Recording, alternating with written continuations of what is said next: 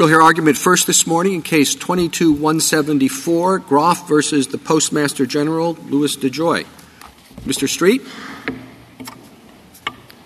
Mr. Chief Justice, and may it please the Court, Title VII requires religious accommodations absent an undue hardship on the conduct of the employer's business. TWA versus Hardison violates the statute's promise that employees should not be forced to choose between their faith and their job. Hardison's de minimis test makes a mockery of the English language, and no party truly defends it today. Fortunately, Hardison's test is dicta as to Title VII, so the Court can and should construe undue hardship according to its plain text to mean significant difficulty or expense. But even if Hardison applied Title VII, its de minimis test lacks precedential force because it was barely considered by the Court, and its neutrality-based rationale has been devastated by Abercrombie. The government's new patchwork test is little better than Hardison's. It allows employers to deny accommodations far short of any fair meaning of undue hardship. The government believes undue hardship arises whenever there is lost efficiency, weekly payment of premium wages, or denial of a coworker's shift preference. Thus, under the government's test, a diabetic employee could receive snack breaks under Title VII, under the ADA, but not prayer breaks under Title VII, for that might cause lost efficiency. An employee could receive weekly leave for pregnancy checkups, but not to attend Mass, for that might require denying a coworker's shift preference or paying premium wages. There's no reason religious workers should receive lesser protection than those covered by other accommodation statutes. We know a significant difficulty or expense test works because several states, including New York and California, already apply that test for religious accommodations, and federal courts are well acquainted with applying that test under the ADA and other similar statutes. The Court should establish a textual test for undue hardship and reverse the judgment below. I welcome the Court's questions. Just a couple of cleanup questions. What was actually decided? Was the law being considered in Hardison? Was it the Title VII as amended, or was it a guideline? It was the EEOC guideline that implemented the pre-amendment statute. So the law actually was not interpreted in Hardison? That's correct, Your Honor, because the events in Hardison arose before the statute was amended, and the Court squarely stated that it was applying the guideline. The other thing is you say that the government is not making the de minimis argument. So what is the daylight between your argument now and the government's argument? Sure. It is best explained by what the government thinks arises to the level of an undue hardship. They use a variety of different formulations, but when the rubber meets the road, that's where we see the daylight. And we see that the government believes that any loss of efficiency is going to be an undue hardship. Any regular payment of premium wages, for example, paying overtime to one person per week to attract that person to cover a Sabbatarian shift.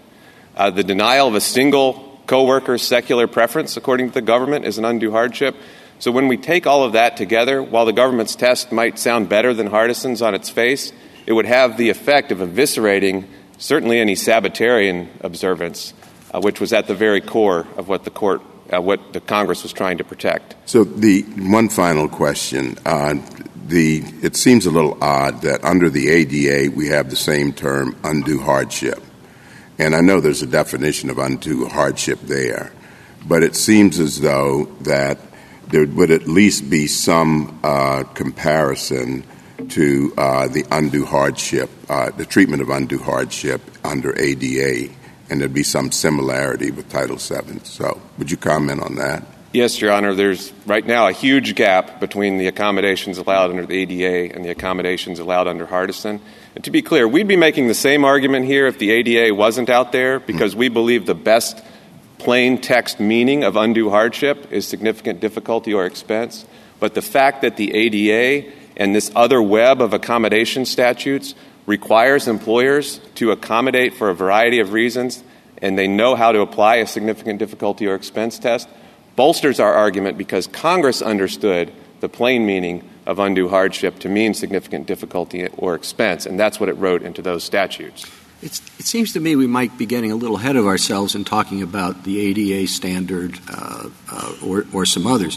The first question presented just says whether or not the test applied in Hardison is an appropriate test, their interpretation of undue burden. We don't have to address the second issue, do we? Your Honor, certainly addressing question presented 1 will solve 90% of the problems. We do think the court should answer question presented 2 because that establishes the yardstick against which the quantum in QP1 is going to be answered. So there are 7 or 8 circuit courts that have said that an undue hardship on an employee or a coworker is itself an undue hardship on the conduct of the business.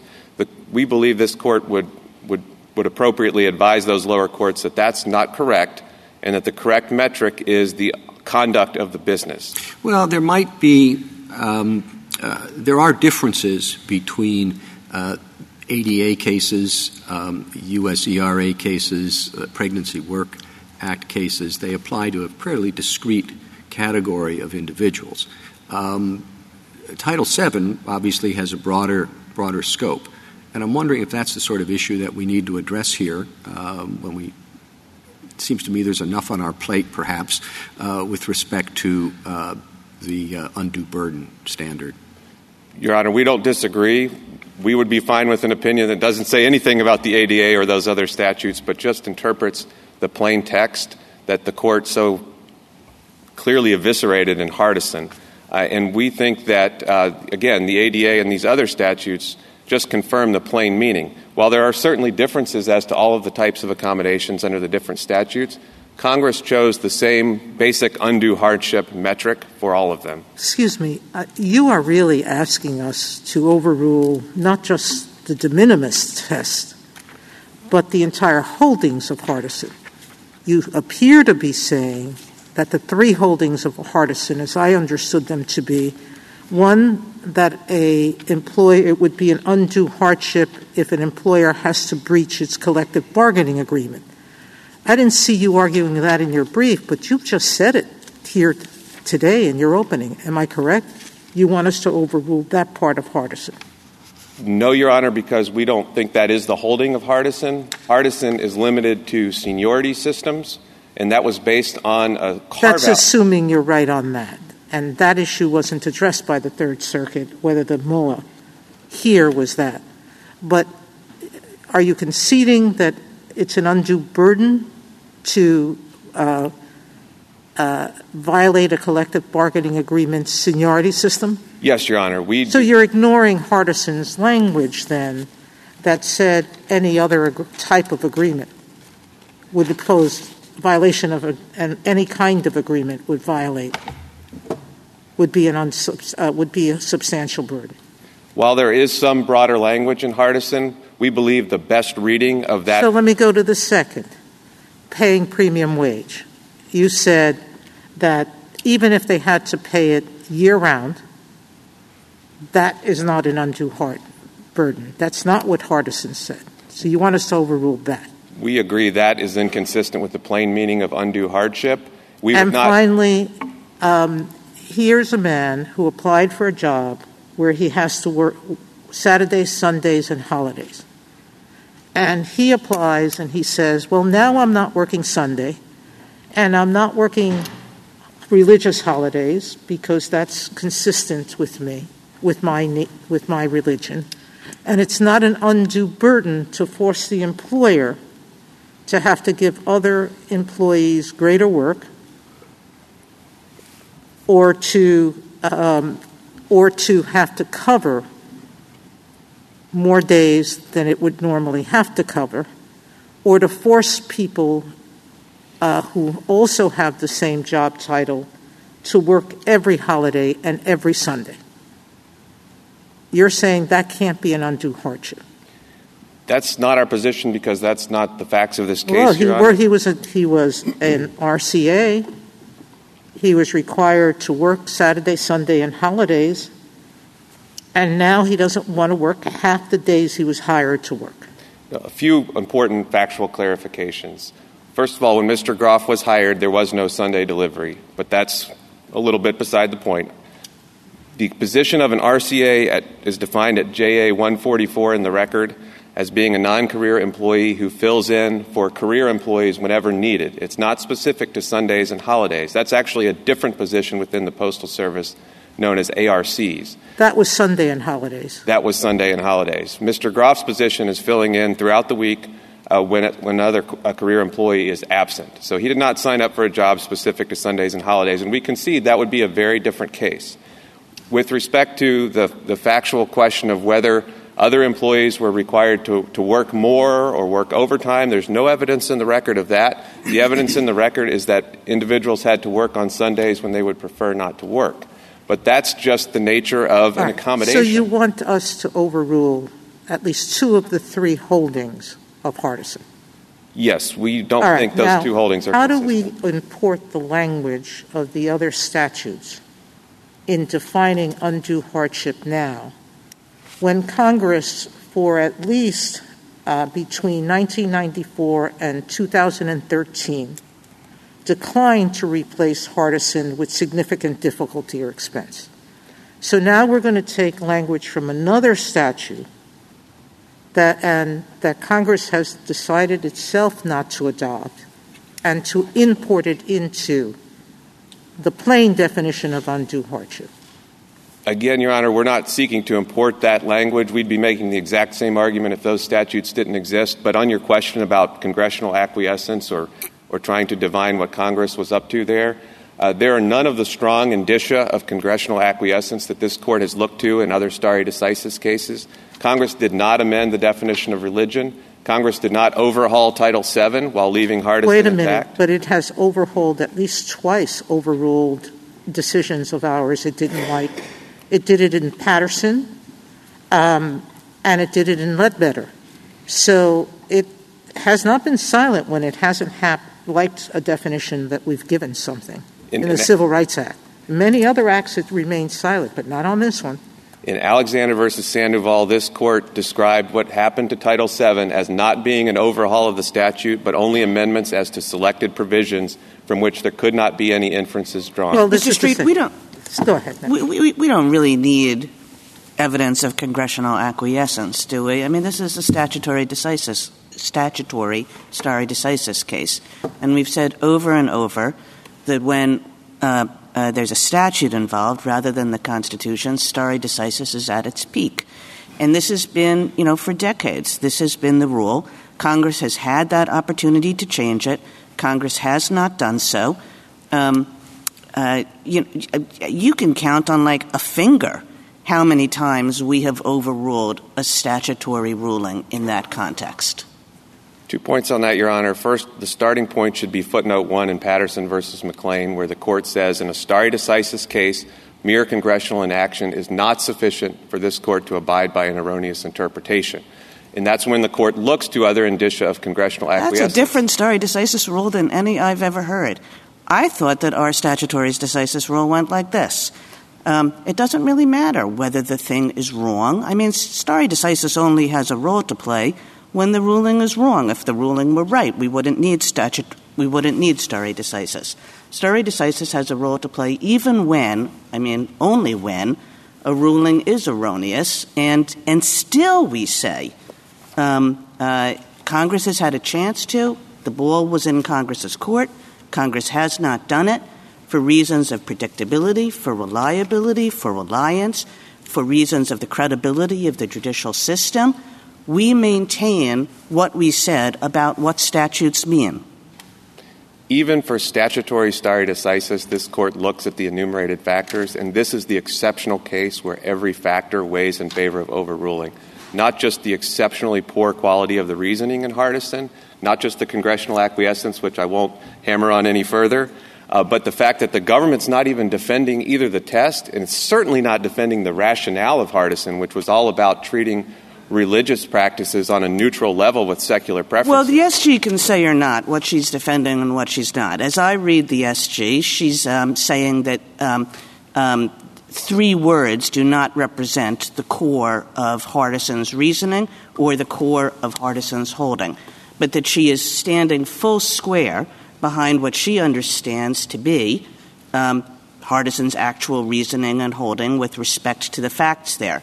But putting that aside, because I'm sure she will tell us about that, what factors are, it's the reasoning is wrong. That's just another way of saying that the decision is wrong. That doesn't count when you're standing up there and saying that we should overrule a 40-year-old statutory precedent.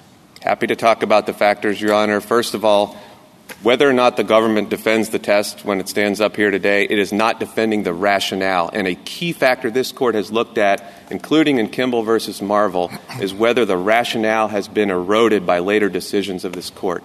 There is absolutely no good answer for why Abercrombie has not devastated the neutrality rationale. Abercrombie just said that Title VII insisted and required some kinds of accommodations. And there's nothing in Hardison that is inconsistent with that ruling. Hardison says sometimes accommodations are required. Sometimes they're not. Now, you think that they should be required more often. But there's nothing in Abercrombie that's remotely inconsistent with Hardison. Abercrombie says sometimes accommodations are required. So does Hardison. I couldn't disagree more, Your Honor. I think if you read pages 83 and 84 in Hardison, the three sentences that follow this Court's enunciation of the de minimis test are all about that Title VII requires neutrality, and it's not appropriate to give a preference for religious reasons for not working on the weekend. Abercrombie completely reversed that understanding of Title VII. But even if you're not persuaded by that, Your Honor, certainly the reliance interests are very weak here. They're even weaker than they were in Janus because employers are always required to update their HR manuals to adjust to this Court's decision. Mr. Street, do you think that a change in this Court's understanding of the meaning of the religion clauses of the First Amendment is a relevant factor in determining whether the statutory interpretation in Hardison should be revisited? It's really hard to understand the decision in Hardison except as an exercise in constitutional avoidance. Although the Court didn't mention that concept in its opinion, that was very prominent in the briefs and in the oral arguments in Hardison. And a way to understand the adoption of the de minimis test was the view that the Establishment Clause, as interpreted in Lemon, which talked about anything that advances religion, would be violated by any departure from strict neutrality between employees who wanted a secular exemption and those who wanted a religious exemption. But Abercrombie and some of our later cases do make it clear that that is an incorrect interpretation of the Establishment Clause. So even though constitutional avoidance is not mentioned there, do you think that is a relevant factor? Yes, it's important for two reasons. First, the reason Your Honor mentioned, which we completely agree with, which is that there have been further erosions of the doctrinal underpinnings that seem to motivate Hardison. But second, and going back to the idea of what was Congress thinking here, if we're going to go down the path of trying to guess what Congress was thinking, it may very well have been that Congress felt hamstrung by this Court's Establishment Clause jurisprudence and didn't feel that it could adopt a heightened standard for undue hardship. In fact, there were witnesses in both of the hearings that spoke about that very question. Can I say I think that that's sorry. Go ahead. No, please. No. You go first. I think that that's an unusual theory. It's good that Justice Kavanaugh interrupted me because I would have used a different word than unusual. I mean, we're guessing as to what the Court may have thought in Hardison, which it never said in Hardison, or what Congress might have thought, even though it never said it. That maybe everybody was motivated by an erroneous view of the Constitution, even though that erroneous view of the Constitution, doesn't appear in any part of Hardison and doesn't appear in anything that we can point to in the congressional record. And that's why we're going to overrule a statutory precedent, because it might be, using our sort of fortune teller apparatus, that, or our, soothsayer apparatus, that might have been what was in people's minds? Your Honors, we are not the ones here asking for this court to guess about what Congress is doing. It's our position that congressional silence or inaction does not get you off the starting blocks. There has to be some affirmative evidence of congressional acquiescence. My point is just if the court's going to go down that road and guess at what was going on, that is at least as plausible an explanation as that Congress agreed with this court's decision in Hardison. There's no House of Congress taking a vote approving of the ruling in Hardison or refusing to disapprove of it. Can I just ask about Hardison itself? Because I think Hardison has to be interpreted in light of footnote 14, which talks about not de minimis costs, but substantial expenditures or substantial additional costs.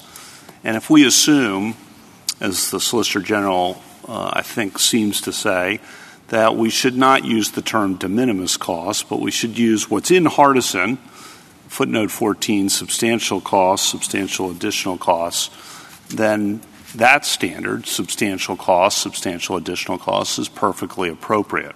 Your answer to that? If you were just to say the word substantial costs in a vacuum, that sounds pretty good to me. The problem is when you look at how that was applied in Hardison. Okay, so I'm going to interrupt you there because I think there are two things going on here, clearly. The formulation of the words of the test and substantial, significant, who knows, what those will mean. Where it really matters, and I think you're pointing this out correctly, is how do we apply it to a situation where you have to pay new workers, where you have to go short-shifted, where you have to violate a collective bargaining agreement or a memorandum of understanding. And those specifics, I think, are where it cashes out, so to speak. Do you agree with that? I do agree with that, Your Honor. And we're not just talking about, of course, opportunities of short-shiftedness or short-handedness or talking about hiring new employees. We're talking about just paying premium wages to get existing employees to voluntarily work or just scheduling. In this case, you're talking about? Well, in this case and in general, the government's position and the holding of Hardison has to do with paying voluntary premium wages to attract somebody to work. Right. In this case, just to talk about that for a minute, do you agree that the post office was violating the MOU? No, we don't, Your Honor. And why not? We explained that in our reply brief because the MOU does not spell out an exclusive list of opportunities to avoid Sunday scheduling. And so we think it should be read in conjunction with the Title VII duty to accommodate. If it did violate the MOU, would you lose? Oh, no, Your Honor, because Congress knows how to carve out provisions to just declare them not to be an unlawful employment practice. It did that with the seniority systems in Section 703G that Hardison talked about. It did not extend that to all collective bargaining provisions. And then what about, I guess in this case, again, on the facts here, that you had one employee quit, one employee transfer, and another employee file a grievance as a result of what Mr. Groff was receiving in terms of treatment. How do we think about that, again, on applying whatever it is, substantial costs? How do we think about applying that to that circumstance? Sure. So just on the facts of this case, a quick clarification. There was one employee who transferred allegedly because of Mr. Groff. There was no other employee at his post office that transferred because of Mr. Groff. That's a little bit perhaps unclear in the government's brief, but that's at JA 64. But all of the things Your Honor mentioned would go into the evidentiary mix, and the employer could use all of that evidence to adduce whether, in fact, the employee's operations are being disrupted, whether it's unable to serve its customers, whether its workforce is not producing. And I guess what's the answer? That's the hard thing. Sure. That's why I think I go into the Chief Justice's maybe first question. When we toss out a standard from this case, substantial costs or from footnote 14, the hard thing is going to be how to apply it, and I'm not sure we can give you a full manual of how it's going to play out. Sure, Your Honor, but that's the words Congress chose in the statute. Undue hardship is necessarily a flexible and context-specific standard. That's one reason we'd urge the Court to adopt. So if we just say substantial costs, read footnote 14, substantial costs, go forth, courts. We think the Court needs to give more guidance than that. That's why we like the significant difficulty or expense test, because you have New York and California and other states already applying that test for religious accommodations. There's case law out there. It's workable. If you read the ADA guidelines and the ADA manual from the EEOC, it's quite helpful in answering the questions that Your Honor posed about the effect of collective bargaining agreements, about the effect of individuals quitting or supposedly being overloaded with work. And again, those are going to be fact-specific cases. Oftentimes they're going to go to a jury, but the employee is not always going to lose, and that's where we are right now with Hardison. Why shouldn't these go to a jury? I mean, Judge Hardiman thought they should. I mean, it seems to me the Court of Appeals didn't reach the MOU issue. And, even if you assume that this is conduct to a business and that, effects on coworkers don't automatically count, there's not a record here that shows that, that it wasn't a substantial cost to the business. I just don't understand why we would decide that. 2 points on that, Your Honor. First of all, of course, we would be happy if this court states the significant difficulty or expense test and remands for a trial. Second of all, there was substantial evidence in the record here, including the corporate representative's concession at pages 266 to 268 in the joint appendix, that accommodating Mr. Groff was not causing an undue hardship on the business. And you had the Holtwood postmaster's contemporaneous email at 316 to 17 in the record that says accommodating him is not causing an undue hardship. That would only arise if we scheduled him knowing that somebody else wouldn't show up. Thank you, counsel. Justice Thomas? Justice Alito?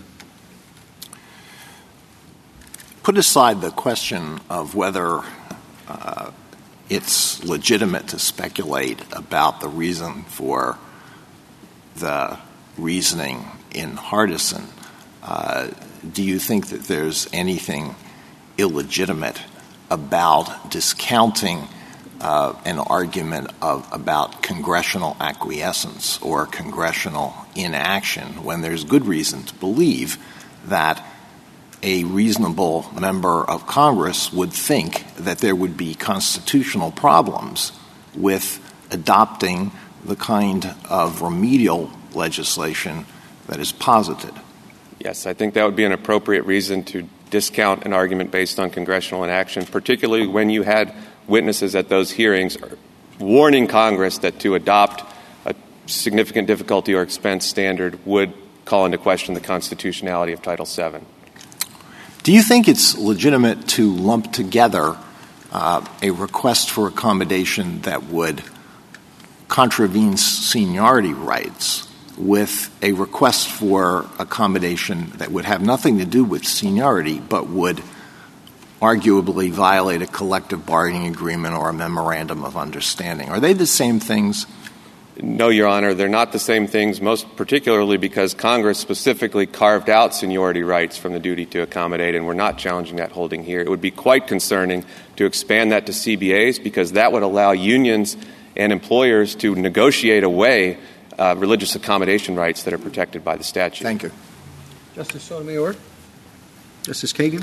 Can I ask you a couple of questions about how you think that your standard plays out? And one is a clarification question. I thought that I understood you to say that if an employer had to pay premium wages in order to find employees who could pick up the slack, so to speak, that would not rise to the level of significant difficulties. Is that correct? We do not articulate that as a per se rule, Your Honor, but certainly in the mine run of cases which involve blue-collar workers, as our amici point out, we're talking about $100, $200 a week. For a corporation of any significant size, that's not going to be an undue hardship. Okay.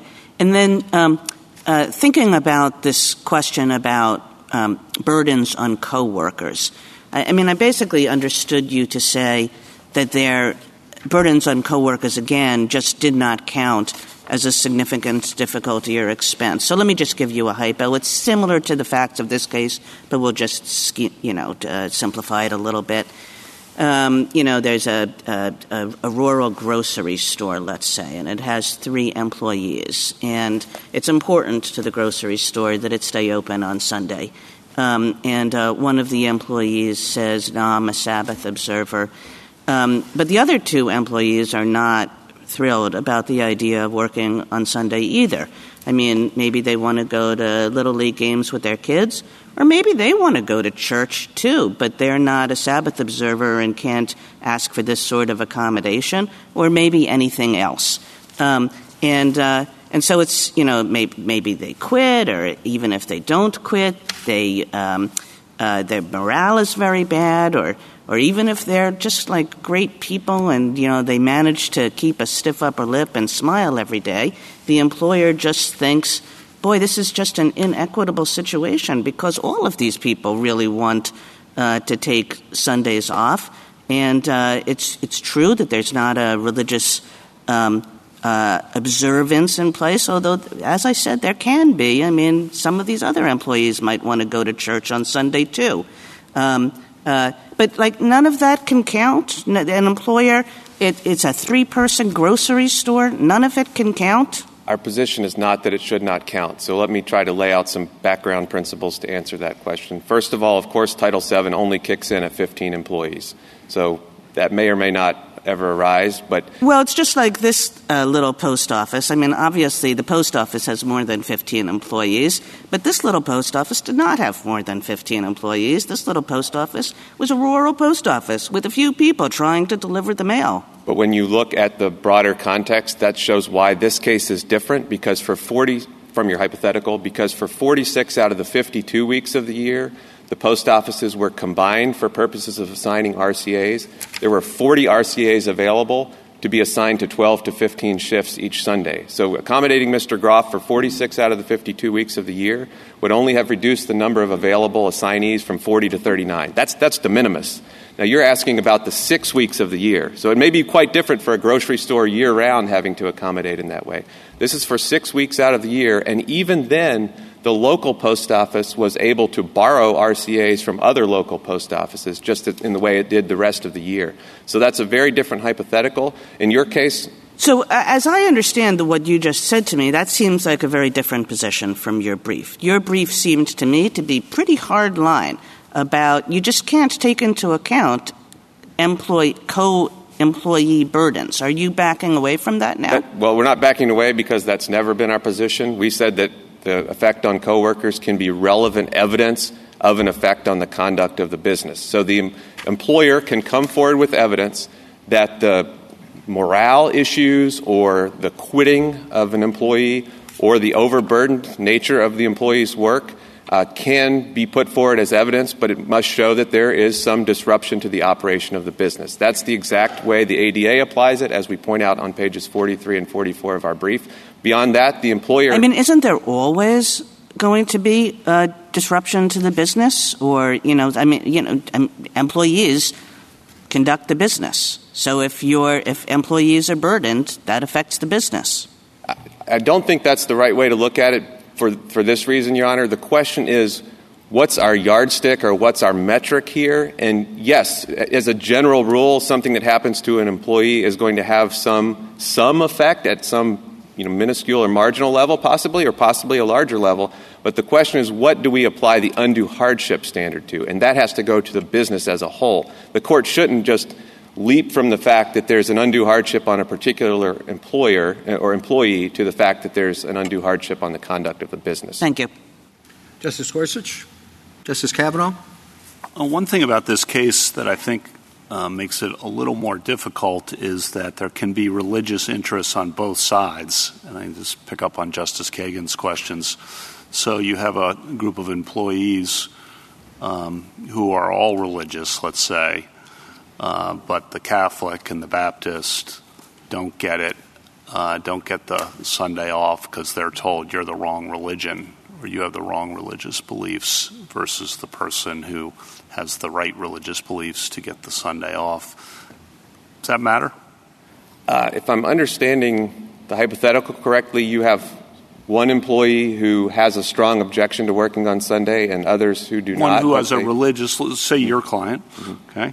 And then you have a Catholic who says, well, I would prefer not to work on Sunday either, but if my religion doesn't compel me not to work on Sunday. And a Baptist says the same thing, and a Jewish employee says the same thing, on Saturday. And but that's not good enough. So your religion's not good enough. So there's a religious interest, arguably, in that sense too, as some of the amicus briefs point that out. I just wanted, is that irrelevant? Should we think about that at all? I mean, it seems concerning that you're told, in effect, you don't get Sunday off even though you're religious. The other guy next to you gets Sunday off because he's religious, but his religion gives him a little more benefit there. Certainly the statute does frame this in terms of the person who asks for the accommodation and believes their religious practice requires them to do something. So, and I think Congress understood that there is something different in kind about asking somebody to surrender their conscience or their job than it is about giving up a preference, even if it's a religious preference, but certainly as to secular preferences as well. Now, again, if the employees feel that that's unfair and they go to their employer and they complain or they quit, then that's something that the employer could put forward as evidence that could ultimately rise to the level of an undue hardship on the business if they can show concrete evidence on the operations of the business. So if those employees say this is unfair and morale starts going down, they make complaints, someone leaves, that's the kind of thing that you agree can be effect on the conduct of the business, and therefore the employer can take that into account at that point. It can be evidence of effect on the conduct of the business, but morale or threats to quit or whatever the case may be needs to have a concrete effect on the operations of the business. And hate to belabor this, but what exactly does that mean? So I think it's going to be a context-specific what does that mean? Analysis. What does that mean? Sure. So I think it means the exact same thing it means in the ADA context. We cite the guidelines at pages 43 to 44. I mean, anyone running a business in America knows that morale of the employees is critical to the success of the operation. Sure. And I think the EEOC has rightly said in the ADA guidelines and the cases interpreting the ADA that morale itself is not enough. You have to show the morale's effect on how is the business effectively being able to serve its customers? Are the employees objectively overloaded such that they can't do their job? There has to be some actual evidence in the record that goes beyond morale. And it certainly can't be what we have here, where the post office had an accommodation that was working and just abandoned it. Thank you. Justice Barrett? Well, I mean, I have some of those same concerns because it seems to me in the ADA context, unlike this context, you may have fewer accommodation requests. I mean, you might have many religious people in a workplace seeking the same accommodation for Sundays off or other kinds of accommodations. And I guess it seems to me, as Justice Kavanaugh said, morale can be very important. It kind of seems to me that you're defining conduct of the business as the bottom line, like you want a dollar amount on it. So if you lose efficiency and you want to measure, like, well, we're not able to deliver as many Amazon packages, so it's costing us some of our contract. We're not able to sell as many groceries, or we have to close early on Sundays because we can't cover it and we're losing the sales and that part of the shift. I mean, what if it's morale?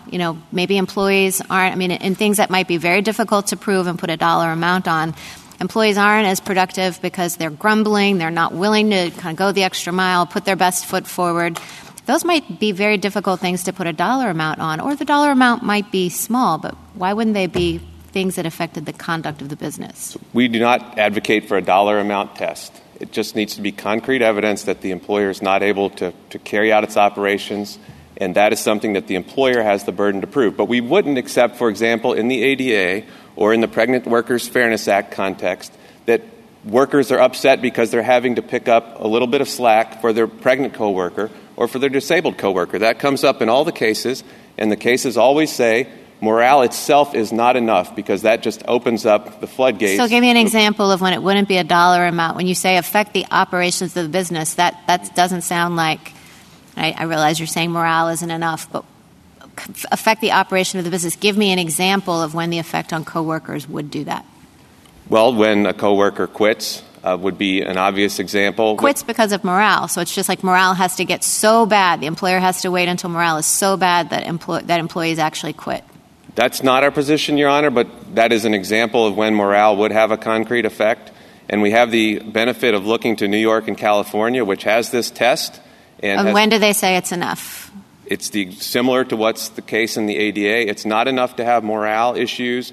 It's not enough to just have grumbling. But if the employer becomes shorthanded or the employees become so overburdened that they can't carry out their job, then that has an effect on the business. It doesn't need to be quantifiable in dollars and cents, but these are all context-specific cases. But it sounds to me like you're saying morale is not enough unless someone actually quits. So, if on Friday it's very clear to the employer that morale is at an all-time low, it's not good enough. But on Monday, after one employee is actually driven to quit, then it's enough? No, Your Honor. The dividing line would not just be quitting. It would, we hear about quiet quitting today, or individuals who are so overburdened by an accommodation that they cannot do the work in the course of the day. Can that go to the reasonableness of the accommodation? I mean, I recognize, that we've suggested that reasonable accommodation means something that eliminates the conflict between the religion and the duty that needs to be performed. But it seems to me that maybe this goes to reasonableness of the accommodation. If you're in the rural grocery store and the two other employees have to pick up all the shifts, maybe that's not reasonable, or does it always have to be measured, in your view, under that substantial or difficulty test? I think that's an important point, Your Honor, that under the reasonable accommodation prong, which of course is not before the court today, right, but the employer has flexibility to select an accommodation that's not the religious employee's preferred accommodation, and as part of making that reasonable accommodation, the employer can take into account the effect on the coworkers or take into account the effect on the business. And, of course, that's what we had here. This is not a get-out-of-work-free card for Mr. Groff. He volunteered to work on Saturdays. He volunteered to work on non-Sunday holidays, and it simply shifted around the shifts that individuals were working. Thank you. Justice Jackson? Yes. Sorry, can you hear me?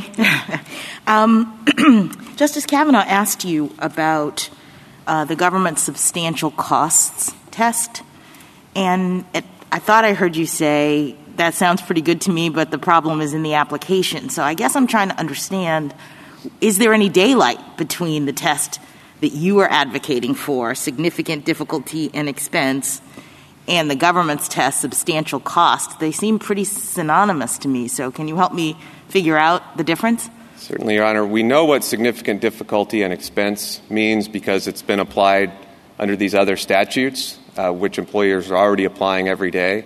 In New York and California are applying. I don't know what substantial cost means because those are just two words on a page. The only way to tell what that means is to look at how the government applied them and how Hardison applied them. So do you have an example of, the government has written a brief, you've written a brief, there are two different standards in them. Can you give us an example of a case that would come out differently under the different tests? Certainly, Your Honor. Paying $100 a week to somebody to attract them to take on a Sabbath shift, that would probably not be an undue hardship under our test, especially for a larger employer, but that's the holding of Hardison, and that would be an undue hardship under the government's test. Denying a single coworker's shift preference, the government says that's an undue hardship on because of substantial cost being the test?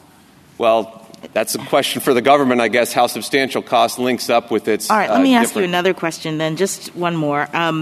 With respect to the questions about the establishment clause and the shifting views as to what the Constitution permits, is there any impediment to Congress's acting now?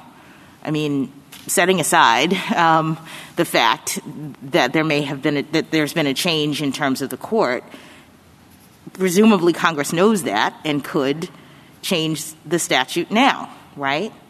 Absolutely. Congress could change the statute now, and the question is just whether this court should place on Congress's shoulders the burden of this court's error in Hardison. But that assumes that that's the reason why Congress picked this particular test. But, I mean, isn't this a policy question at bottom for Congress? And I guess I'm a little worried about the history of people going to Congress and the many, many bills. Apparently, Hardison has been on Congress's radar screen for a very long time, and they've never changed it. And I guess I'm concerned that, a person could fail to get in Congress what they want with respect to changing the statutory standard and then just come to the court and say, you give it to us. Why shouldn't we wait for Congress? Now that the law has shifted, as Justice Alito pointed out, why isn't this the opportunity for them to act? We agree wholeheartedly that this is a policy question for Congress, but Congress answered that question in 1972 when it enacted the words undue hardship on the conduct of the employer's business. So is that an impediment for Congress to revisit it today? Do they have a similar stare decisis scenario? No, of course Congress could address it today. And the question before the court is, of course, under the stare decisis factors, when the reasoning has been eroded, when the government's not even defending the reasoning of the test, whether this court should go to the text and interpret it in a way according with plain meaning. Thank you. Thank you, counsel.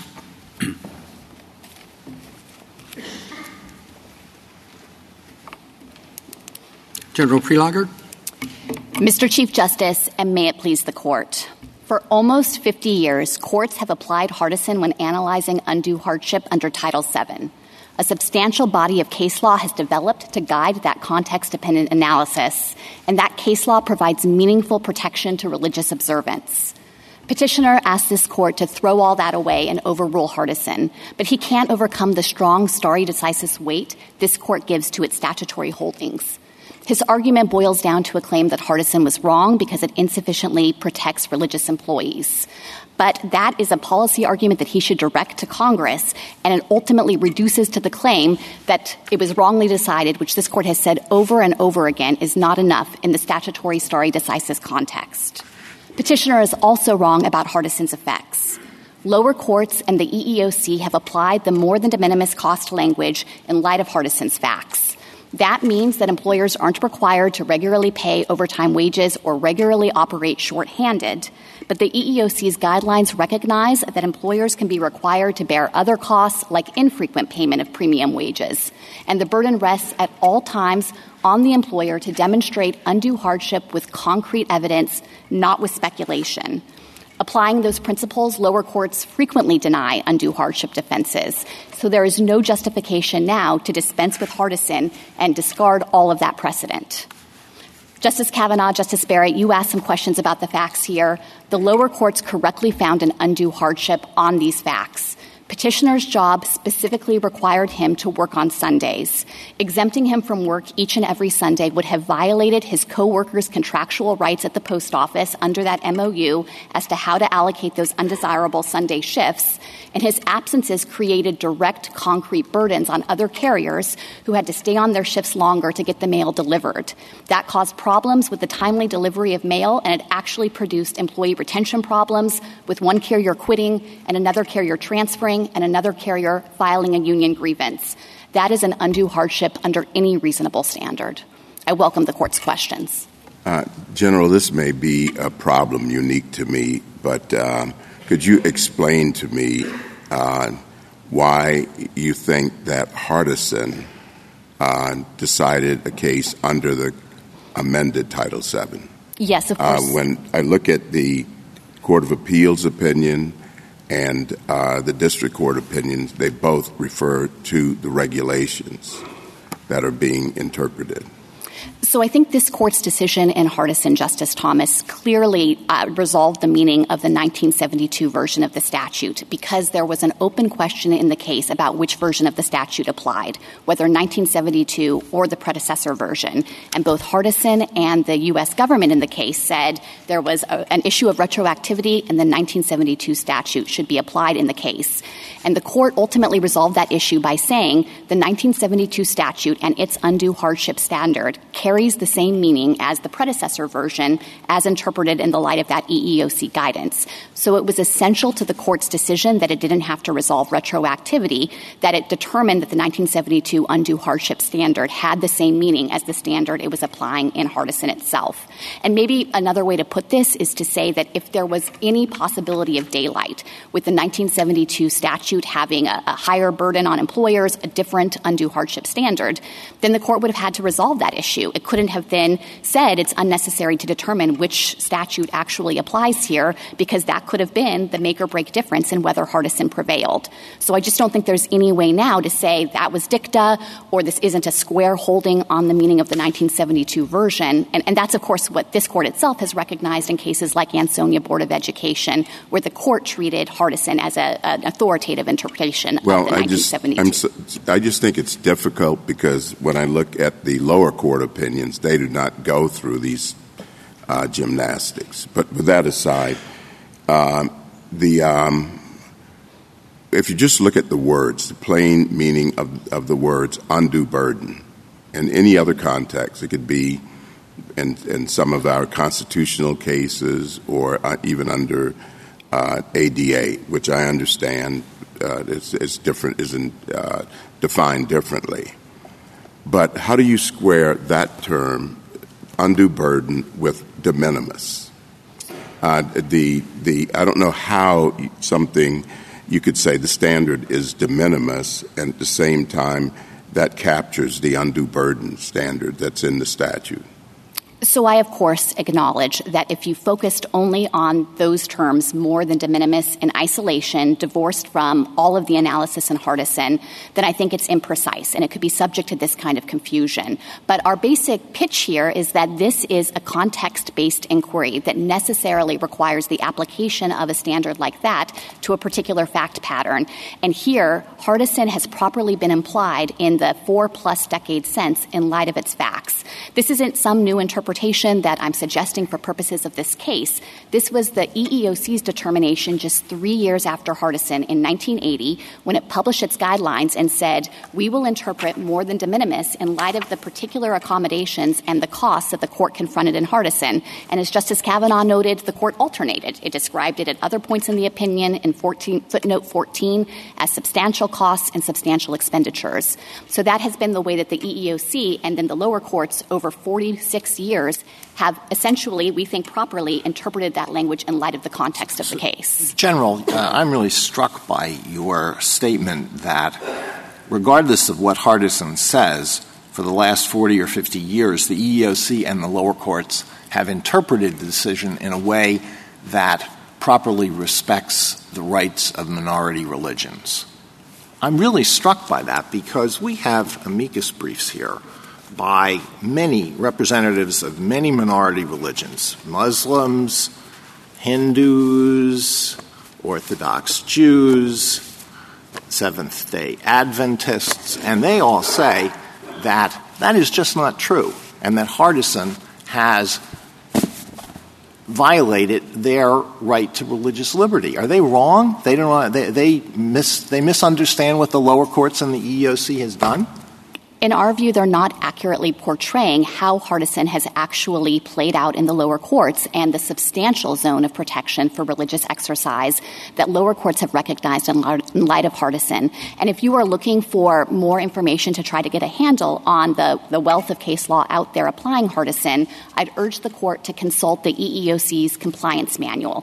We cite the manual throughout our brief, and it provides, I think, an excellent overview of the types of accommodation claims that come up again and again, and the types of lines that courts have drawn through this context-based approach, taking account of Hardison's facts. And it's just incorrect to say that there is not a substantial amount of accommodation happening and that courts are just reflexively denying these claims. So That's not the all of these groups actually misunderstand the effect that Hardison has had on their members. Let me ask you a question about premium pay. I don't know whether that means premium pay or premium pay or premium pay. I don't know whether it's super-duper premium pay. Let me give you a hypothetical. Say Amazon has to offer a $16 an hour rate instead of $15 an hour rate to get a consistent volunteer to take a Saturday shift for a Jehovah's Witness or an Orthodox Jew. Is that an undue hardship? So the line that we understand Hardison to have drawn is based on the idea that you would have to incur substantial overtime costs on a regular, ongoing basis. And I don't think that it depends entirely on the ultimate, at the end of the day, out-of-pocket cost for the employer, because I acknowledge in the Amazon example, even if it were a significant delta and it was much greater wages, Amazon could probably afford that. But instead, I think that this has to go to the nature of that type of accommodation. What's the answer to my question? It's $1 an hour more, and it's Amazon. Or it's Walmart, or it's the old TWA, but it's regular.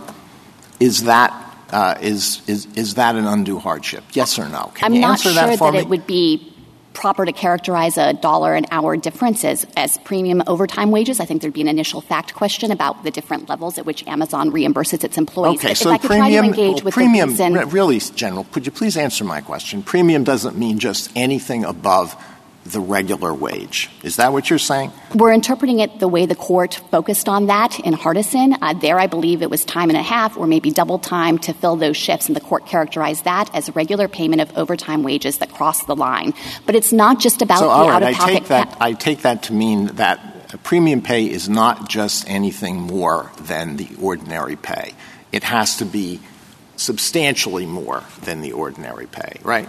I think that is consistent with the court's decision in Hardison, but I want to emphasize as well that the way that an accommodation ordinarily operates is to provide some kind of flexibility that allows the employee to complete his work requirements without having that conflict with his religious belief.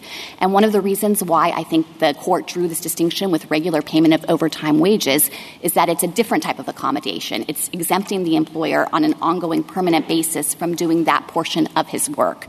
So I think it actually tracks a little bit with the kinds of questions that Justice Barrett was asking about what's the nature of a reasonable accommodation in the first place, although I recognize that's not the way that the court thought about the issue in Hardison. General, I'd like to see if there's some common ground that we can work off of.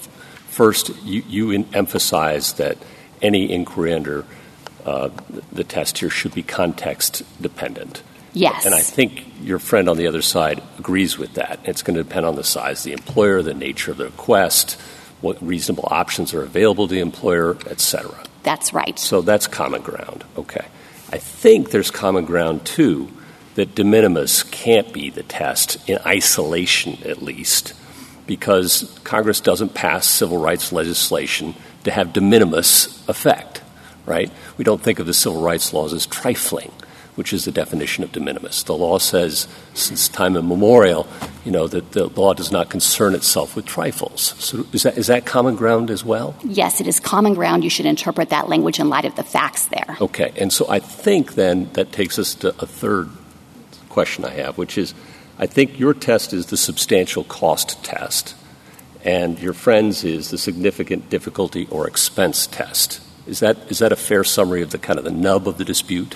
So I think I might be anticipating your next question, but I just want to clarify that I wouldn't call it a substantial cost test because we do have a concern with the court articulating some new verbal formulation if that calls into question the way that the Commission and the lower courts have been applying Hardison for the past 46 years. We think that those results are consistent with the facts of Hardison and the court's observation there that it's substantial costs that cross the line. So I don't want to resist that at all. That is common ground. But I do have concern with the court overruling Hardison or at least suggesting that there's a brand new standard with all of the details having to be filled in anew because we think that already that case law is drawing the right lines. And I think you are anticipating my next question, as you usually do. But so substantial cost, that at least it seems to me in some abstract level is common ground. Fair? Yes, okay. I would concede it at the abstract level. And then the question becomes, do we need to, in this case, get into any verbal formulations, and you're encouraging us not to do so. That's right. And just to put it all out there, my concern is that any verbal formulation the court might choose as a replacement could potentially call into question this well-developed body of law. But if you were searching if we were simply to say that some courts have taken this de minimis language rather seriously, and no one before us defends it, and it wasn't even briefed in Hardison itself. That wasn't something that anybody advocated for, even in Hardison. That maybe we could do a good day's work and put a period at the end of it by saying that is not the law.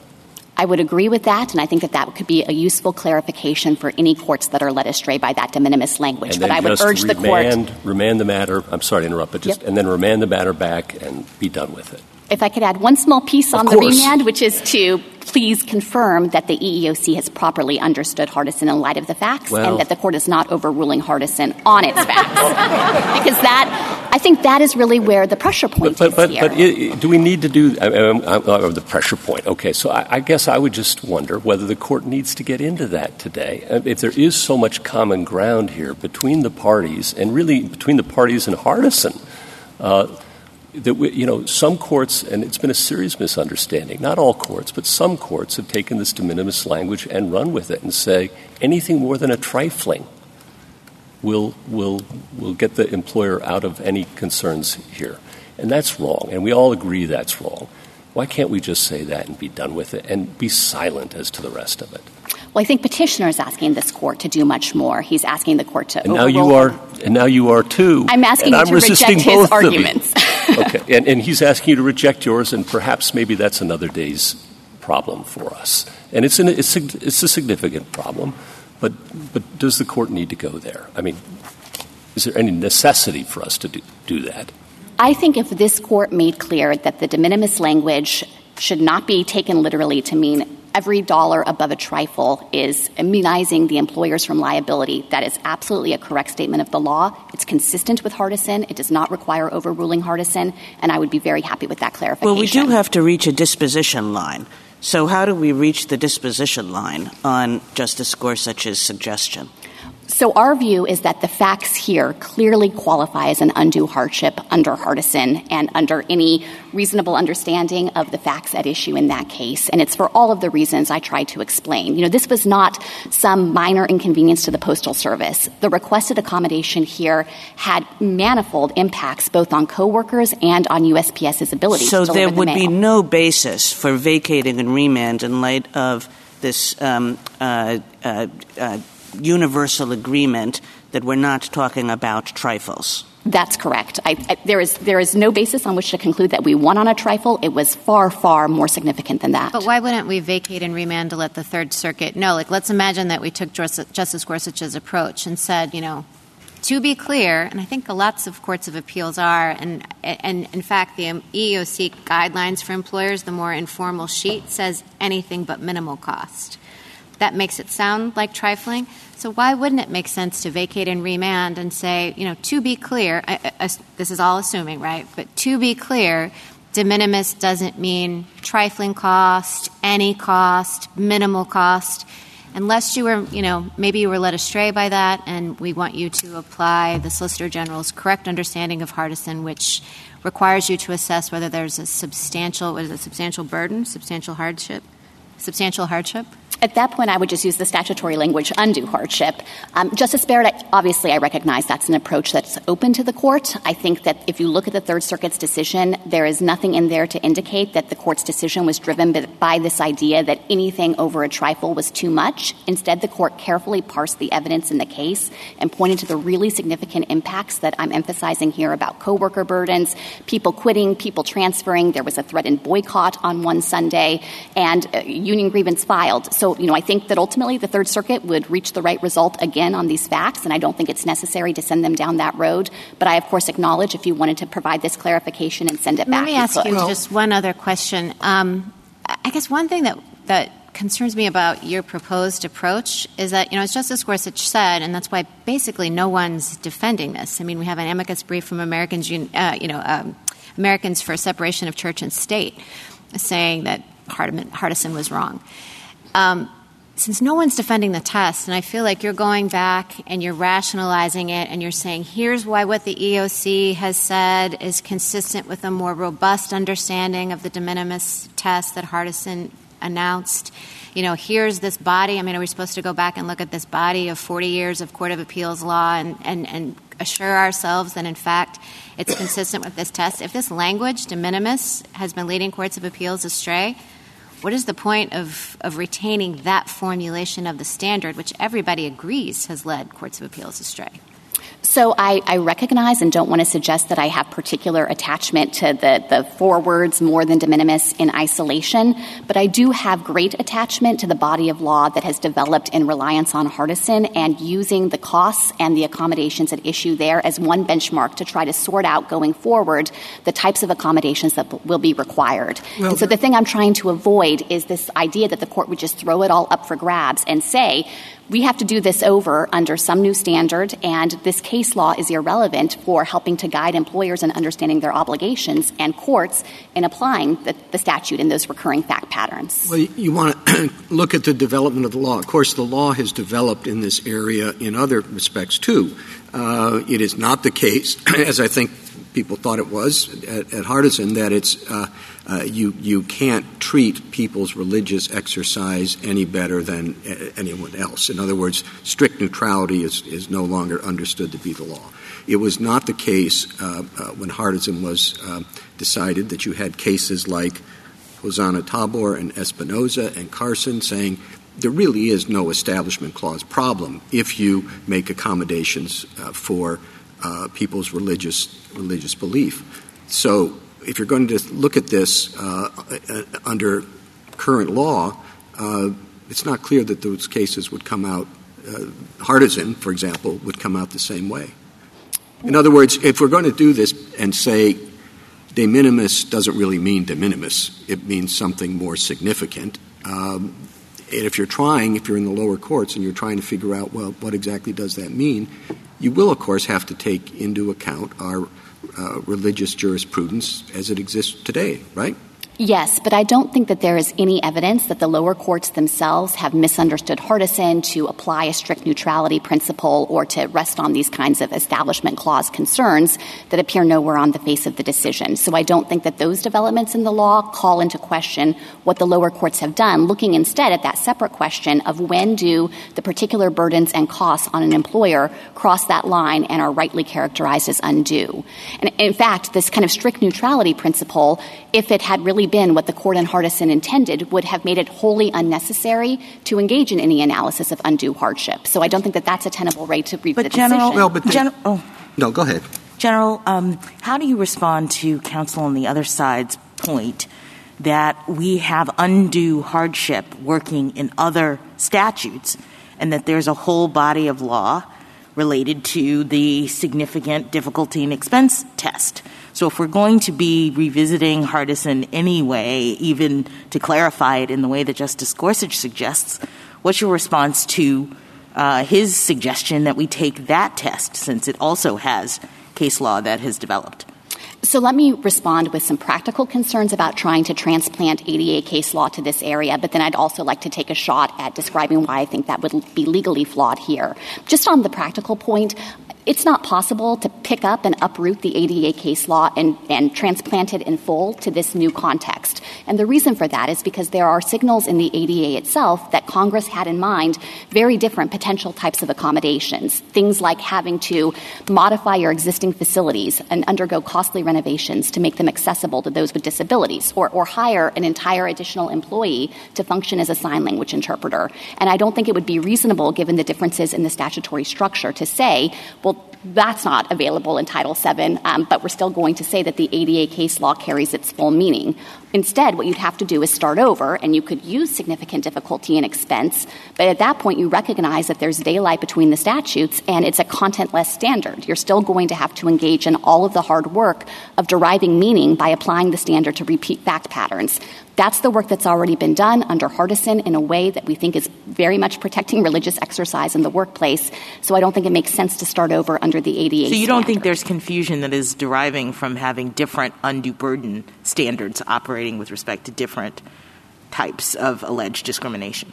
No, not at all. And I think it could actually boomerang into additional confusion if courts tried to take the ADA standard but recognize that there were pieces of that are wholly inapplicable and can't transfer over. And just on the legal piece, if I could finish up on that, I think there's a real problem here when we're in the context of statutory stare decisis, where the court had already authoritatively interpreted Title VII, and Congress then came along after and enacted the ADA and recognized that its definition of undue hardship was a departure from what the court had done and how Title VII operated. It would then be particularly anomalous for the court to say, we're going to go ahead and port over the ADA definition, even though Congress has been repeatedly asked to do so, with bills introduced in every Congress between 1994 and 2013, many, to codify this precise standard, and Congress did not enact those bills. In general, can I take you back to something that you said to Justice Gorsuch and Justice Barrett? Because when you were agreeing that this is not a line about, trivialities, but then I think you said at some point, but it would not be a good thing just to say, oh, well, so now it's a substantial burden test going forward and leave it at that. And why is that? Right. Our concern with that is if the court were to announce a new standard, I think it would come with all the costs of destabilizing this area of the law and unsettling whether the court means to overrule Hardison on its facts, for example, or potentially call into question all of the established areas of law that have developed that we think have drawn the right lines here. And if I could, there are really only 3 categories where religious accommodation requests come up again and again. And I think it might be helpful to the court if I provide a really quick summary of those 3 categories, because I think it shows how the law has developed in this area. The first category is scheduling changes. That can include things like Sabbath observance, obviously, but also things like midday prayer breaks or wanting to come in later on a Sunday to permit church service. And in that area, courts regularly are requiring employers to provide flexible work schedules if the work can be shifted to a different time of day. So you take your midday prayer break, but then you make it up on the back end. That is what courts are doing today. Also, you can facilitate voluntary shift swaps. That is a common way to deal with Sabbath observance. And if those fail, you can consider lateral job transfer to a different position where there's not the Sabbath conflict for that accommodation. In the second category, it's dress and grooming policies. And there today, courts are regularly granting accommodations and rejecting undue hardship defenses. The narrow category of cases where that's not happening is when there's a legitimate safety concern, like you work in a steel mill and you can't modify the dress code because wearing a skirt will interfere with operating the machinery, for example. The third category involves religious expression in the workplace. This can include displaying a religious symbol or potentially needing an exemption from employer-sponsored religious speech at a meeting. There, too, courts are regularly granting accommodations, and it's only in the circumstances, for example, where the religious speech would amount to harassment of coworkers or customers that the undue hardship defense is credited. In general, you think all 3 of those categories, under a proper understanding of the law, whatever standard, verbal formulation one chooses, are required by Title VII? Yes, we think that accommodations in those categories are frequently granted in line with Title VII. Undue hardship defenses are frequently denied in line with Title VII. And what I'm asking the court to do is not disrupt and unsettle that area of the law. And I don't think your friend on the other side wants to unsettle those decisions either, right? So that's, again, a little more common ground amongst us. So I worry that he does, because he is asking this court to adopt a brand new standard. He has a different account. He says his claim is that Hardison has been a disaster on the ground. We do not think that that is reflected in the actual case law, certainly not in the Commission's experience in this area. But in those, I'm sorry to interrupt, but in those 3 buckets, I think there's common ground that the law would require those kinds of accommodations you just outlined. So I'm not so sure. For example, let's take the facts of this case. Petitioner obviously thinks that he was entitled to an accommodation, even though... I don't want to take the facts of this case. I want to take your 3 buckets. I like them. Yes.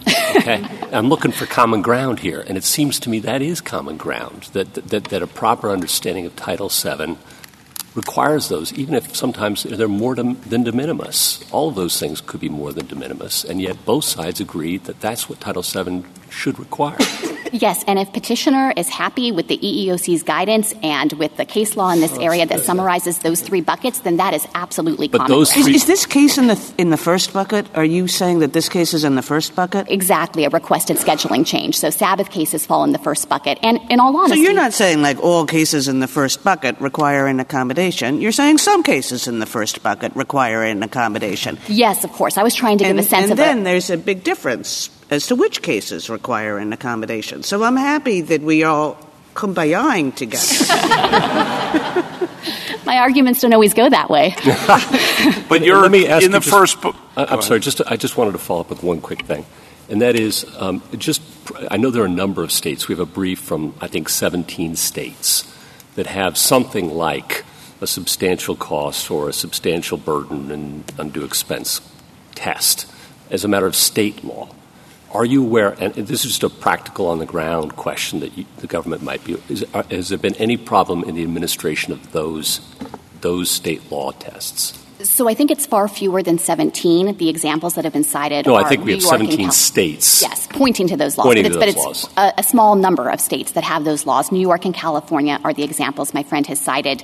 We looked at every reported decision in those cases, and there are just really few decisions. Many of the cases tend to apply and draw on the Title VII standards that already exist. So it's not clear that actually the courts in those states, even though there's different language, are applying a radically different standard. Okay, thank you. In the follow-up on these questions, in the first bucket, my understanding is you want the line to be regularly paying premium wages would be an undue hardship. Or regularly operating shorthanded was the other thing the court considered. And on regularly operating shorthanded, I just want to make sure, a lot of times in your brief it just says operating shorthanded. A few other times it says regularly operating shorthanded. It's regularly operating shorthanded? Yes, I'm glad to have the chance to clear that up. The EEOC has drawn a distinction between temporary accommodations, including temporarily being shorthanded or paying premium wages, for example. And, of course, applying that to a particular set of facts is challenging, as Justice Alito's questions and others have pointed out. But that's the line you would draw in the first bucket. That's right. Those are some of the lines. Now, of course, there are other types of requests that can come in, and so I don't want to speak to, categorically here because it's so context dependent, but I was trying to give a sense of the accommodations that are regularly offered day in and day out, and rightly so. And then on what you want us to say as to the standard, you haven't mentioned footnote 14 a lot, but is footnote 14 equivalent to de minimis more than de minimis costs in your view? Is that what Hardison was saying? Or? Yes, I think Hardison was alternating between describing these costs in various formulations. It used more than de minimis in the portion of the opinion that, of course, this court has now focused on, but it also used substantial costs in that footnote. And the footnotes, you just agreed, I think, with Justice Kavanaugh that regularly paying premium wages would not be it would be an undue burden. Is that right? That was a holding in Hardison, yes. But your discussion earlier, I forget with which colleague of mine, you couldn't really tell us what premium wages were. So your agreement on that being an undue burden is not very helpful for me unless we have some idea about where the agreement is. So give me a test for deciding whether something is a premium wage. So I would look to the facts of Hardison, which we think are the best indication here and, of course, is entitled to statutory stare decisis effect. If I'm recalling the facts correctly there, the evidence was that you would have to pay time and a half on an ongoing basis for the duration, and the court said that's an undue hardship. And I acknowledge maybe there could be hard questions in this context-dependent analysis in the future about whether a $1 bump up in salary should be considered premium, and we're not trying to make a global argument here, but because it's so fact-dependent and context-dependent, but I think that the EEOC has rightly relied on the facts of Hardison to give a benchmark. General, Justice Thomas? General, could you point me to the part of Hardison that synchronizes its consideration of the regulation with the new statute, the amended statute? Yes, I am flipping through the opinion here because it's in one of the footnotes, Justice Thomas. Well, that's okay. You can do it later. Okay. It's in our brief. We cite the relevant portion of Hardison where the court made clear that it was interpreting both versions of the statute to have parallel meanings, and that was the exact reason why the court didn't have to resolve the issue of retroactivity. I think it might be footnote 11, but I'm sorry I'm not finding it. Okay. Thank you. Justice Alito? Well, your three buckets are quite helpful, and I think the argument has been productive in finding points of agreement. I just wanted to follow up on a few things. In your second bucket, you have grooming standards. So let me take you back to a situation like the one in Abercrombie. You have an employer who generally prohibits employees from wearing anything on their heads, but a Muslim woman says, I'm required for religious reasons to wear a scarf on my head. And this links up with the issue of the reaction of coworkers. Suppose that the employer gets a fierce reaction from coworkers when it says that it's inclined to provide an accommodation for that Muslim woman. What would you make of that situation? So I would point to the EEOC guidance, which directly addresses this point and makes clear that mere coworker grumbling or resentment or even overt hostility to religious practice and expression in the workplace is not itself cognizable to factor into the undue hardship inquiry. Instead, coworker effects are relevant only when the accommodation is creating concrete burdens on the coworkers that's materially changing their terms and conditions. Okay, suppose that then the employer has more difficulty. Employees quit. Say this employer accommodates Muslims, and so we're quitting.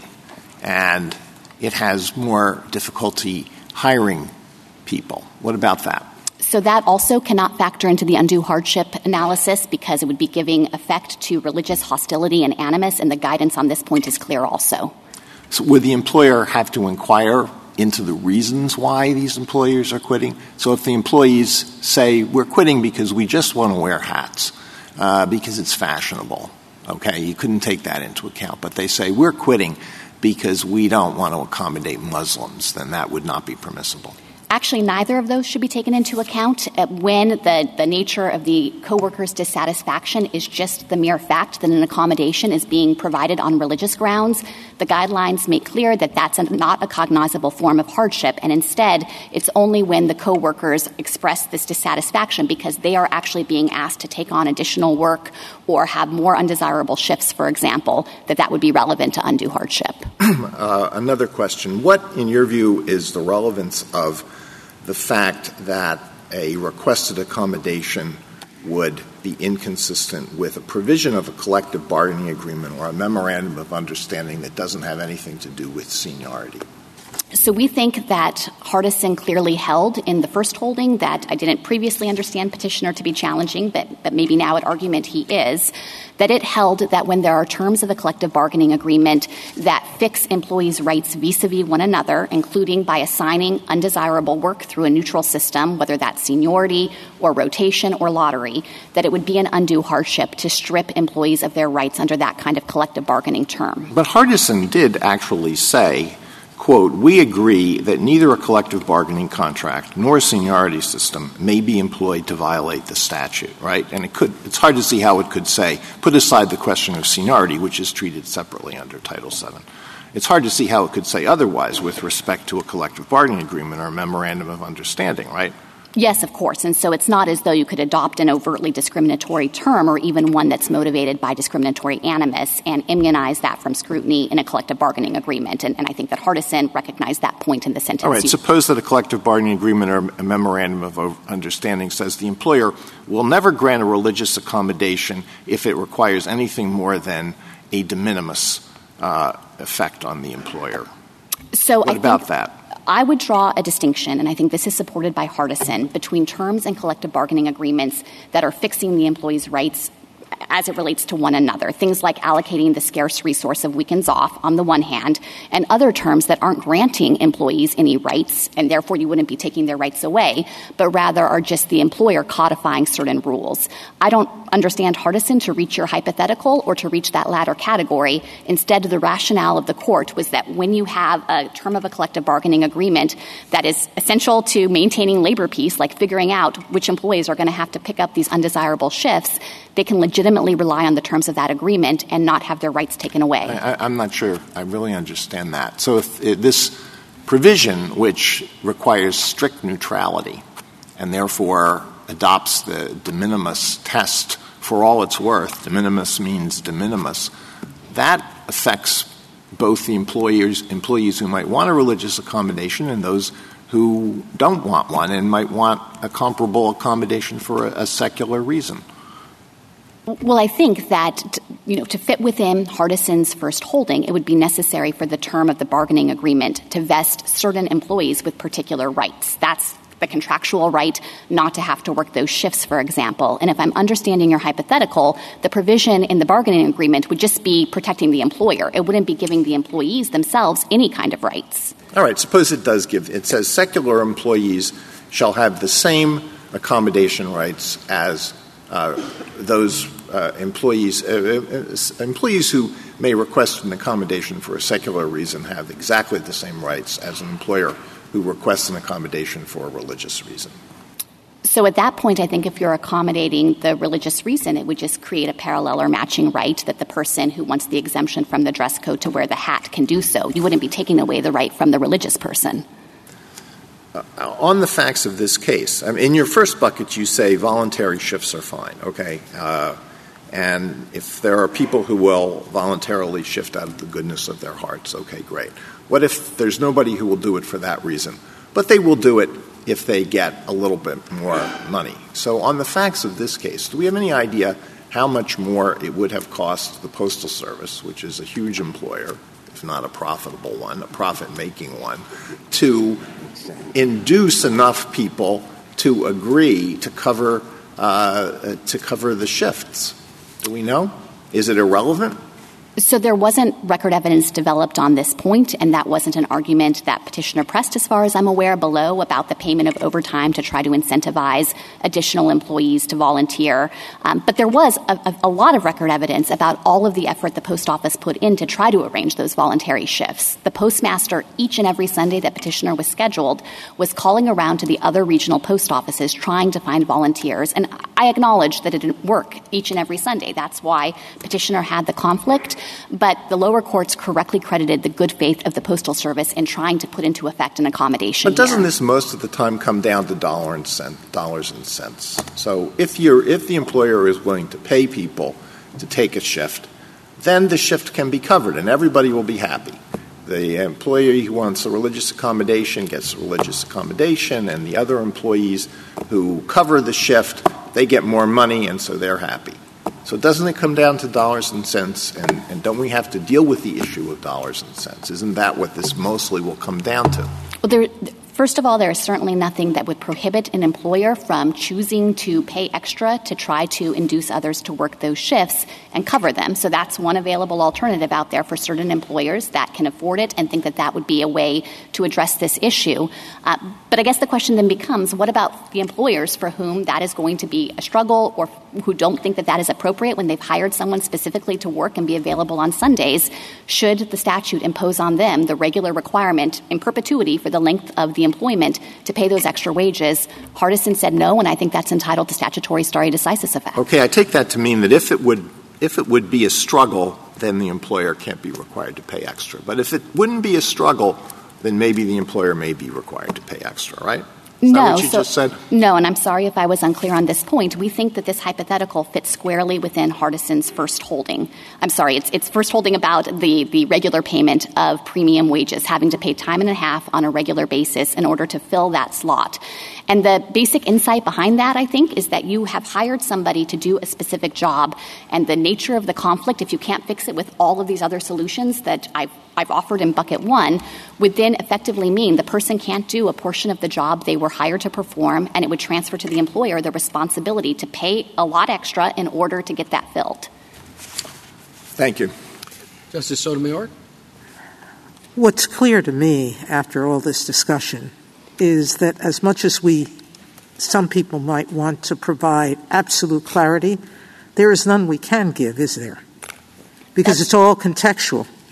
Yes. And to that end, there are going to be some cases where people are going to be unhappy with the court's result and others where they are happy.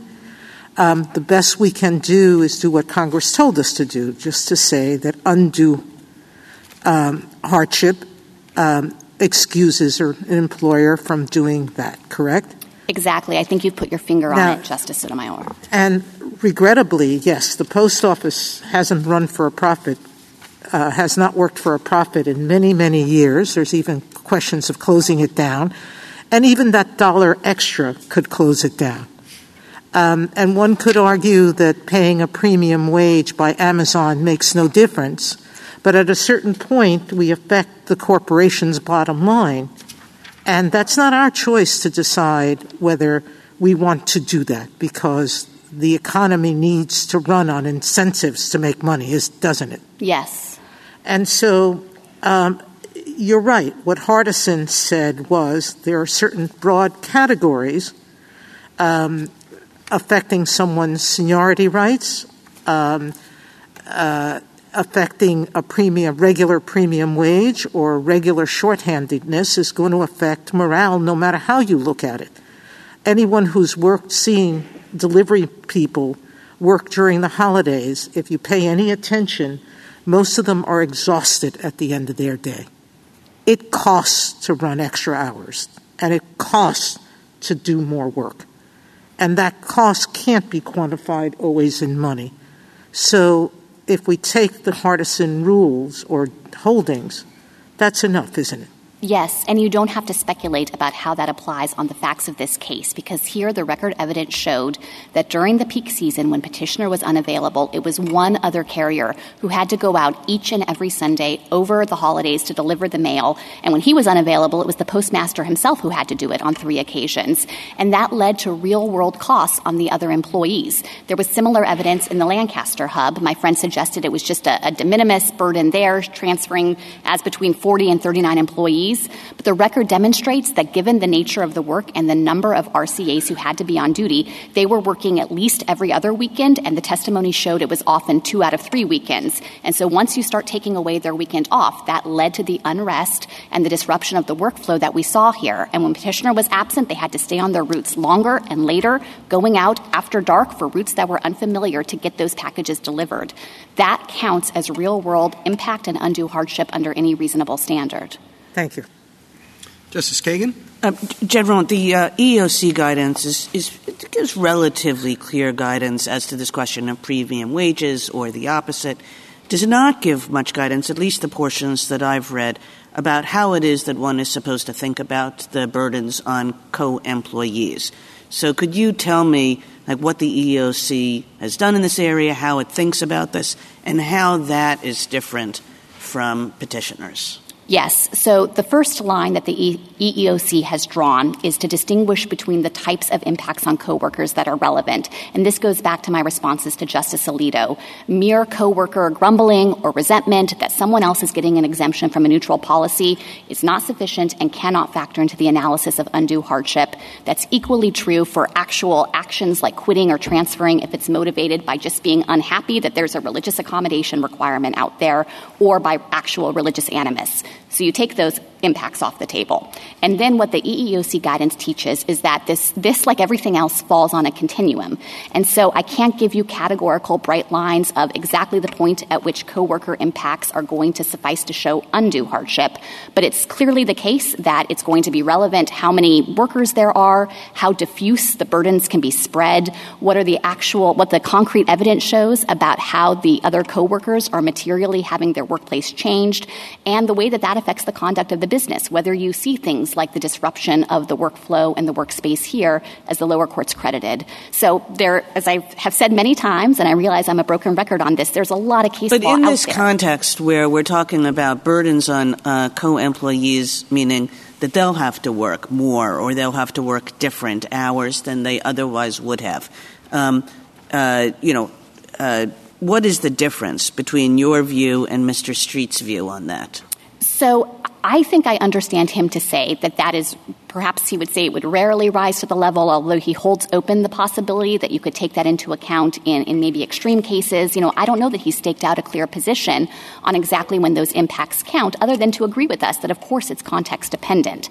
And so I want to be clear that we're not suggesting that any time a coworker has to pick up one extra shift in a blue moon, that's going to show undue hardship. It doesn't work that way. It's not a categorical rule. But as the burdens on coworkers increase, as you have an identified small pool of carriers in this little rural post office, it's not surprising to see that the burdens actually manifest into things like quitting and transferring and filing grievances. Thank you. Justice Gorsuch? I hope, a quick question about premium wages. This case, of course, involves the post office trying to serve Amazon's needs on Sunday. And I understand the post office's financial plight.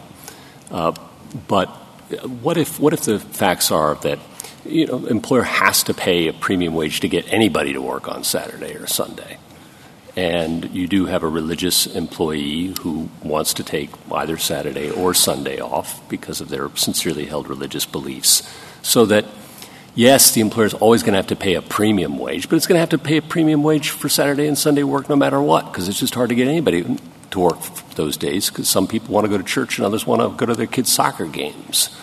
Would that be proof enough for the employer to escape undue burden under your test? No, not at all. If the employer is paying the same amount regardless, just because weekend days require the payment of premium wages, and if the employer is able to secure someone else to fill in for that portion of the work, then I don't think the employer would have a valid undue hardship defense. Thank you. Justice Kavanaugh? Sorry, I have several questions. First of all, on substantial costs, that was in footnote 14. That's, I think, responding to the dissent's concern in Hardison and saying substantial cost. Do you agree that that's the same as more than de minimis costs for purposes of Hardison? Yes, I think the court was using those terms interchangeably. Okay, and then how exactly do we say that without destabilizing the law is the concern you've raised. And I guess your answer to that is we need to say more about the first bucket, regularly operating shorthanded, regularly paying premium costs. Is that how we solve the destabilization concern from saying substantial costs is always been the test? So I think the way to preserve stability in the law in this area while also cleaning up at the margins any confusion that's been produced by the de minimis test for the court to say that Hardison is an interpretation of undue hardship that is inherently a qualitative context-based standard. And so the use of the language the court had there, which alternated between substantial and more than de minimis, can only actually take its greater meaning from looking at the facts of that case. The EEOC and the lower courts from 1980 onwards for more than 40 years have properly applied Hardison in light of its facts. And to Justice Gorsuch's point, to the extent any courts out there are reading this literally to mean de minimis means you never have to accommodate, that is wrong. That is inconsistent with the current state of the law, and the court makes clear that's not what Hardison meant. And then I think, to fill in the details, Justice Kavanaugh, I don't think there's a way for this court to try to top-down do that with the limits of language that exist in this context space. Instead, I think the way to preserve stability is to make clear that you don't need to redo all of the work that's been done for 5 decades under the Hardison standard as properly understood. Do you understand undue hardship? I understand that term in the original statute to reflect a balance between two important values. One, religious liberty, and the other, the rights of American businesses to thrive. And to thrive, you have to be able to make money. Is that how you understand undue hardship? I certainly understand it to recognize that there are interests on both sides of the balance, but we don't think that the standard requires trying to measure the interests of the employer, for example, as against the significance of the employee's religious practice. The concern with that is that it's just incommensurable interests, and there's no real way for courts to conduct that balance. And so I think the right way to think about it is Congress struck the balance. It recognized that it is important to protect religious practice and liberty in the workplace. It created this duty to accommodate, but up to the line of undue hardship. And then to figure out what's undue, you look only at the employer side of things to figure out when the costs become inappropriate or unwarranted. Two more. The MOU, how does it apply in this case? Does it control this case? We think that it absolutely controls this case. The district court squarely held, and there is no way to get around the district court's factual findings about or its understanding of the meaning of the MOU in this case, because I think that it's evident from its plain terms that the MOU created this strict rotation system for Amazon Sunday delivery. It was carefully negotiated with the bargaining unit of the postal carriers because these were undesirable shifts, and it sets out 3 exceptions, none of which apply here. My friend says maybe those aren't exclusive, but the whole point in having this carefully delineated scheme is to create these rights of employees so that they can rely on it for purposes of knowing when they have to work on Sunday. Last one, the 3 buckets were helpful. I just want to confirm the second and third buckets, which were dress and grooming and religious symbols and the like, you were pretty clear there. I just want to double check that offense by coworkers is not a basis there for preventing the employee from wearing certain symbols or certain kinds of dress. So that's maybe that's right too in the absolute. main. It's right. That's a little too absolute because there are situations, for example, where you're the front doorman, and if you want to put up a symbol, it could be attributed to your employer. So if there's confusion about whose speech it is, that might be an exception. So I don't want to speak too categorically. I just wanted to emphasize that to the extent petitioner is painting a picture here that you just can never do any of this and none of it's accommodated, that is wrong. Thank you. Justice Barrett? So you've said a number of times, and it seems clear that this is a contextual inquiry. But it seems to me that there's one bright line that you are asking for that you're pulling out of Hardison, and that's money. And I understand your answers to some of the questions, especially to Justice Alito, to be anything more than you would otherwise pay, even if it's $1 an hour to the Amazon person. Under Hardison, it's your understanding that that's a premium wage because it's more than they would otherwise receive. So I appreciate the chance to clarify. I don't think I would draw the line quite that bright, but I do understand Hardison to have suggested that that is an inappropriate and unwarranted type of accommodation. And I think it's not just because of the cost. In fact, you can imagine scenarios like the one Justice Alito posited where maybe the costs don't seem that significant. Instead, I think it really goes to what I was trying to say earlier, that it's about the nature of the accommodation. You're just excusing someone from doing part of their job, and you're transferring to the employer the ongoing requirement to have to fill that spot and pay more to do so in getting a replacement worker in there. I guess I don't see why it's ongoing. I mean, a contextual inquiry would say we might treat the rural grocery store differently than we would treat Amazon, or maybe our, financially floundering post office gets treated differently than Amazon. But circumstances can change, the context can change, and why can't the employer come back and say, well, I've been accommodating you by paying someone else $1 extra an hour or time and a half or whatever it is, but things have changed and I can no longer offer you that accommodation. Why does it have to be in perpetuity? So I certainly think if there were evidence to suggest that this is just going to be a temporary problem, you have new people who are starting 2 months down the road and you can see that at that point you're going to be able to get voluntary shift swaps or something like that, of course that can be taken into account. And so I don't mean to suggest that those types of contextual considerations are off limits. It's just that to the extent that it's a request for an accommodation in perpetuity that requires payment of overtime wages, I think Hardison was trying to shut the door on that. Well, I guess my follow-up question to that response would be, so you're saying that requiring the employer and saying that the law requires the employer to pay if it's temporary because it's going to be for 2 months only, that might not be an undue hardship.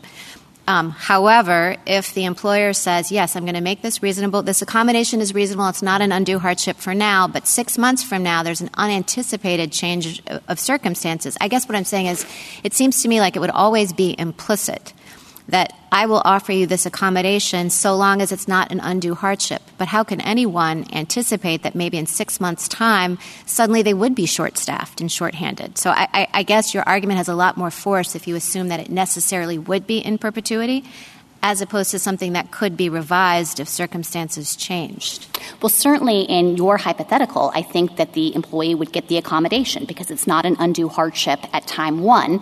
And then even if it's time and a half. Oh, so I understood you to be saying that if the employer is choosing voluntarily to supply the accommodation. No. Well, I'm saying even if it winds up being court-ordered, because you're saying that the court could never say that that's what was required because any premium wage, and a premium wage is any money more, $5 a week. You're paying more than you might otherwise pay. So I understand you to be saying it's a bright line if there's not an end date on it that's pretty short. Am I misunderstanding? So I think the reading of Hardison is that the regular payment of time and a half, that was the premium wage at issue there, the court determined was an undue hardship. But in footnote, Justice Kavanaugh was talking about footnote 14. In footnote 15, the court also says that the argument that money was, the dissent's argument that money wasn't a problem also fails to take account of the likelihood that a company as large as TWA may have many employees whose religious observances required that accommodation. So it wasn't about just the one. It was about the possibility that there would be many. And maybe there would be, maybe there wouldn't be. I mean, it was different for the post office to try to accommodate his Sabbath request in this rural office than it might be in, New York City. So I guess I'm just wondering why we have to make the line as bright as you're asking us to make it. That seems contextual. So I certainly agree that one of the relevant contextual considerations is how many employees need the accommodation based on, not just speculation, but concrete evidence, and that is reflected in the EEOC's guidance. I interpret that part of Hardison to say it comes after the court had already said that on these facts, Hardison was demanding something that would cost substantial costs associated with the regular payment of overtime or stripping other employees of their contractually bargained for seniority rights. And so this point about other employees was just an additional fortifying consideration that it would be undue for TWA given the prospect that other employees would likewise need the accommodation. Okay.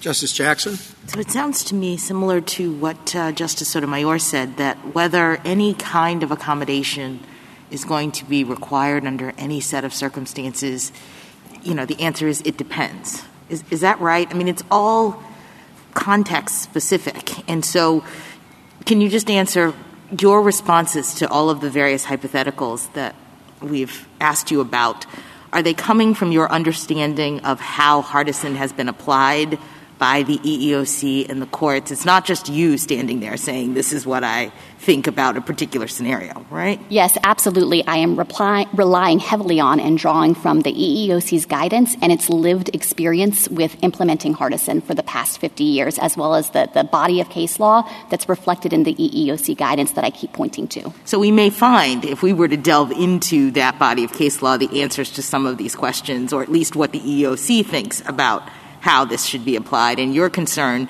is destabilizing that set of determinations. Exactly. And it gets to the colloquies we've been having about the limits of language and trying to articulate a standard in this context. No matter what, as your question touched on, Justice Jackson, this is context dependent, and it is going to require an assessment of that individual employer's facts and circumstances.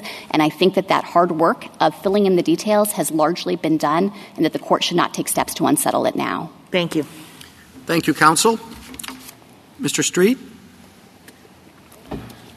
This court should not apply the strong medicine of statutory stare decisis, where it's at best unclear that the court had before it in Hardison the current version of the statute, and it certainly should not apply those doctrines when the government is not even defending the test by its terms or defending the neutrality rationale of Hardison.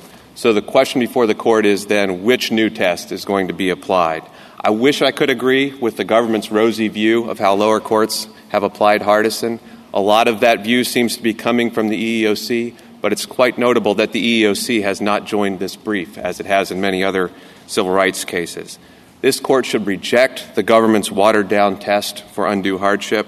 It will provide inadequate protection for religious liberty in the workplace, and it will even gut Sabbath accommodations, the very accommodation that was at the center of the 1972 amendment.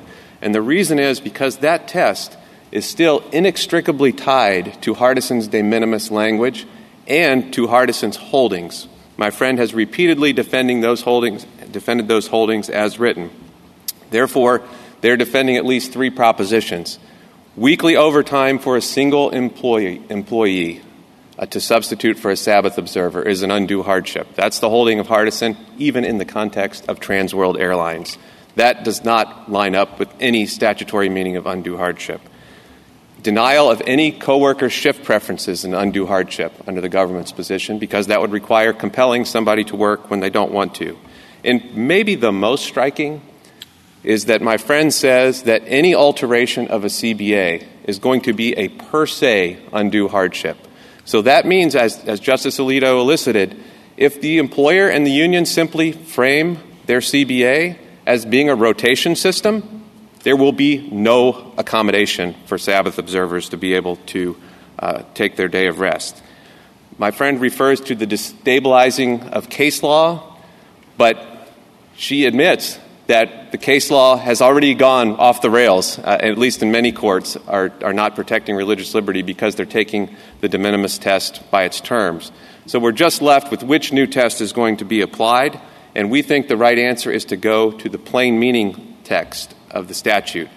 I have not heard a single word about the text of undue hardship. I have not heard any textual analysis from the government. I've heard a lot about buckets. I've heard a lot about different scenarios and holdings of Hardison, but that cannot be defended as a matter of the text. In the United States today, employers are already applying a web of accommodations under a variety of statutes. The Americans with Disabilities Act, the Pregnant Workers Fairness Act, USERRA.